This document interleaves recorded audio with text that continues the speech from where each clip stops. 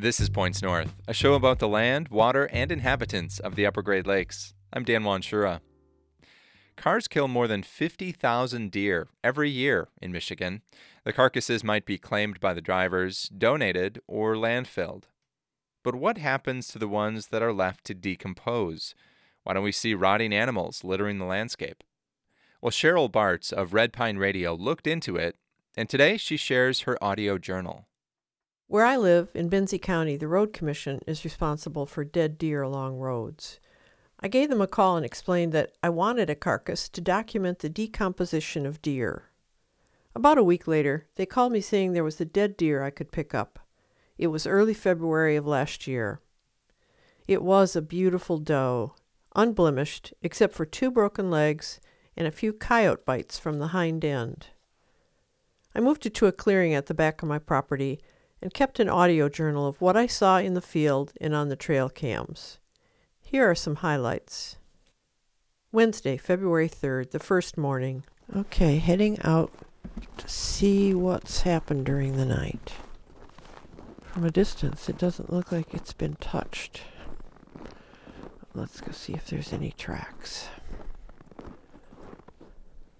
There were no tracks, and the trail cam hadn't captured anything. 2 days later, we got 12 inches of snow, and for the next month, deep snow and single-digit temperatures kept wildlife away. Nevertheless, I went out every day to check for changes. But the titles I gave my audio clips say it all. No tracks. Again, nothing. More snow, no tracks. March 3rd, 1 month later. Finally, the temps rose above freezing during the day, and a bit of deer fur became visible through the snow. At last, there was something on the video.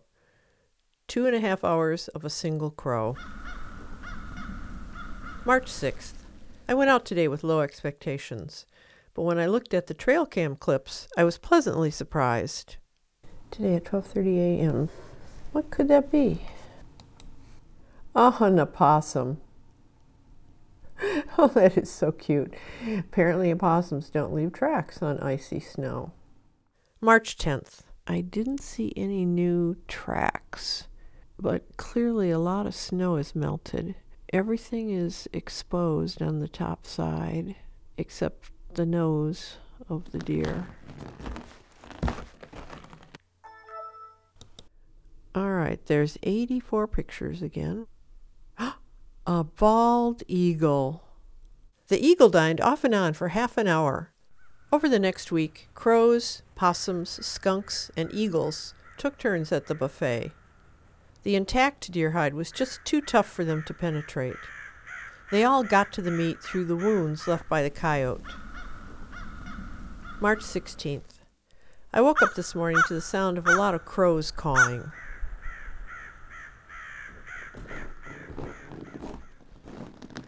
As I entered the clearing, I crossed some animal tracks. They were indistinct due to blowing snow, fairly close together and in a straight line. What the heck? It looks like something really happened here last night. It's like somebody dug around and covered it up with grass. Totally strange. Oh, please, camera, please have captured some pictures for me. I started looking at the trail cam visuals. Something is approaching. Can't really tell. Oh, my gosh, it's a bobcat covering up the carcass. The bobcat stayed for 2 hours. In the morning, one crow tried to move a little bit of the debris from the carcass, but unsuccessful, flew away. So that cacophony I heard in the morning, maybe it was the crows lamenting being locked out of their breakfast. For the next several days, the bobcat was at the carcass every few hours, sometimes rearranging the cover, once in a while eating, and often just sitting alertly. In the daytime shots, I could see how the bobcat's fur blends with the colors of a Michigan winter, bare, sandy earth, and dead grass. It has a black tip on its short tail, and the backs of its ears are black with distinctive white triangles in the middle. It's Thursday, March 18th. I'm going out right at the brightest part of the day because I have some trepidation about going out since that bobcat's been hanging out. And that is a tidy little pile. I'm saying that bobcat has done a bang-up job. It's like a green burial. Bobcats cover food to cache it. That's C-A-C-H-E, to hide or store food. Lots of animals and birds cache food. Like you or I might cache the last piece of cheesecake in the refrigerator behind a loaf of bread. Like all animals, the bobcat needs to maximize food intake and minimize energy expenditure. It's more efficient to just drive off possums and skunks with a snarl or bop of the paw than to try to catch and eat them and risk injury, according to a fur-bearer specialist with the Michigan Department of Natural Resources. March 24th, 8 days after the bobcat showed up.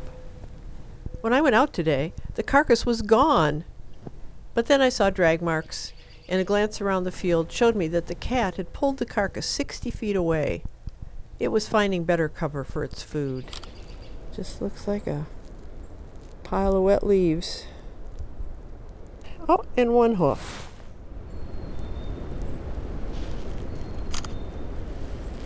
Well, I'm so disappointed.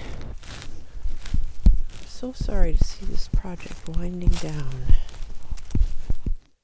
Boy, was I wrong about that. Little did I know how much more there was to come. A week later. The skin is falling away. But it's really going back to nature. I'm binge watching bobcat videos every evening. Oh my gosh. 2 bobcats in this picture. One at the head, one at the tail. Nature is so amazing. Even though it's only April 4th, we've had some days over 80 degrees. But there's hardly any smell from the carcass. Most of the muscle and organs are gone. The bobcat hasn't shown up for 2 nights. Downy woodpeckers hammer away at the ribs. The fur has come loose from the skin and fallen in piles. Crows and turkey vultures pick through it and find tidbits to eat. May 12th. I didn't think the carcass held any more surprises, but when I went out today... Oh no! It wasn't that windy. Why is my camera stand on the ground? Wow. The ribs are all gone. Sure hope the other camera caught something. What the heck knocked that over?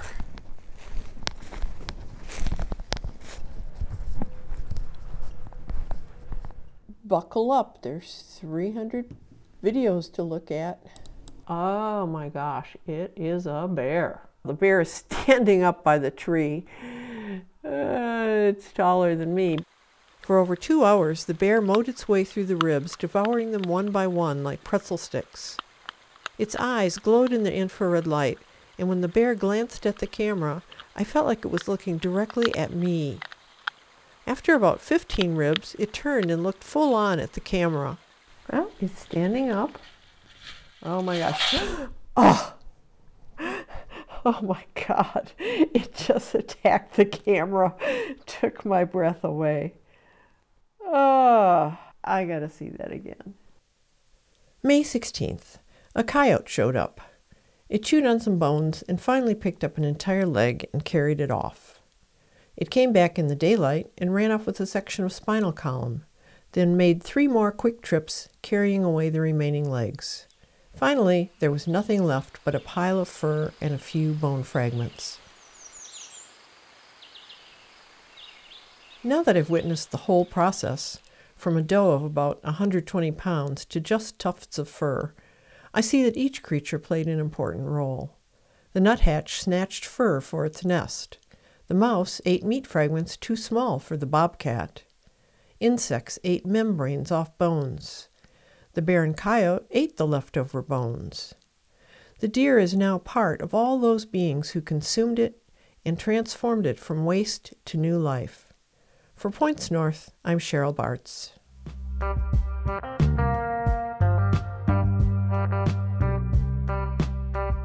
And to see videos of bobcats, bear, eagles, and a whole bunch of other critters helping recycle the deer, visit pointsnorthradio.org. You can check out past episodes of the show while you're there. That's it for Points North this week. We hope you rate and review us wherever you get your podcasts. Thanks, and have a great weekend.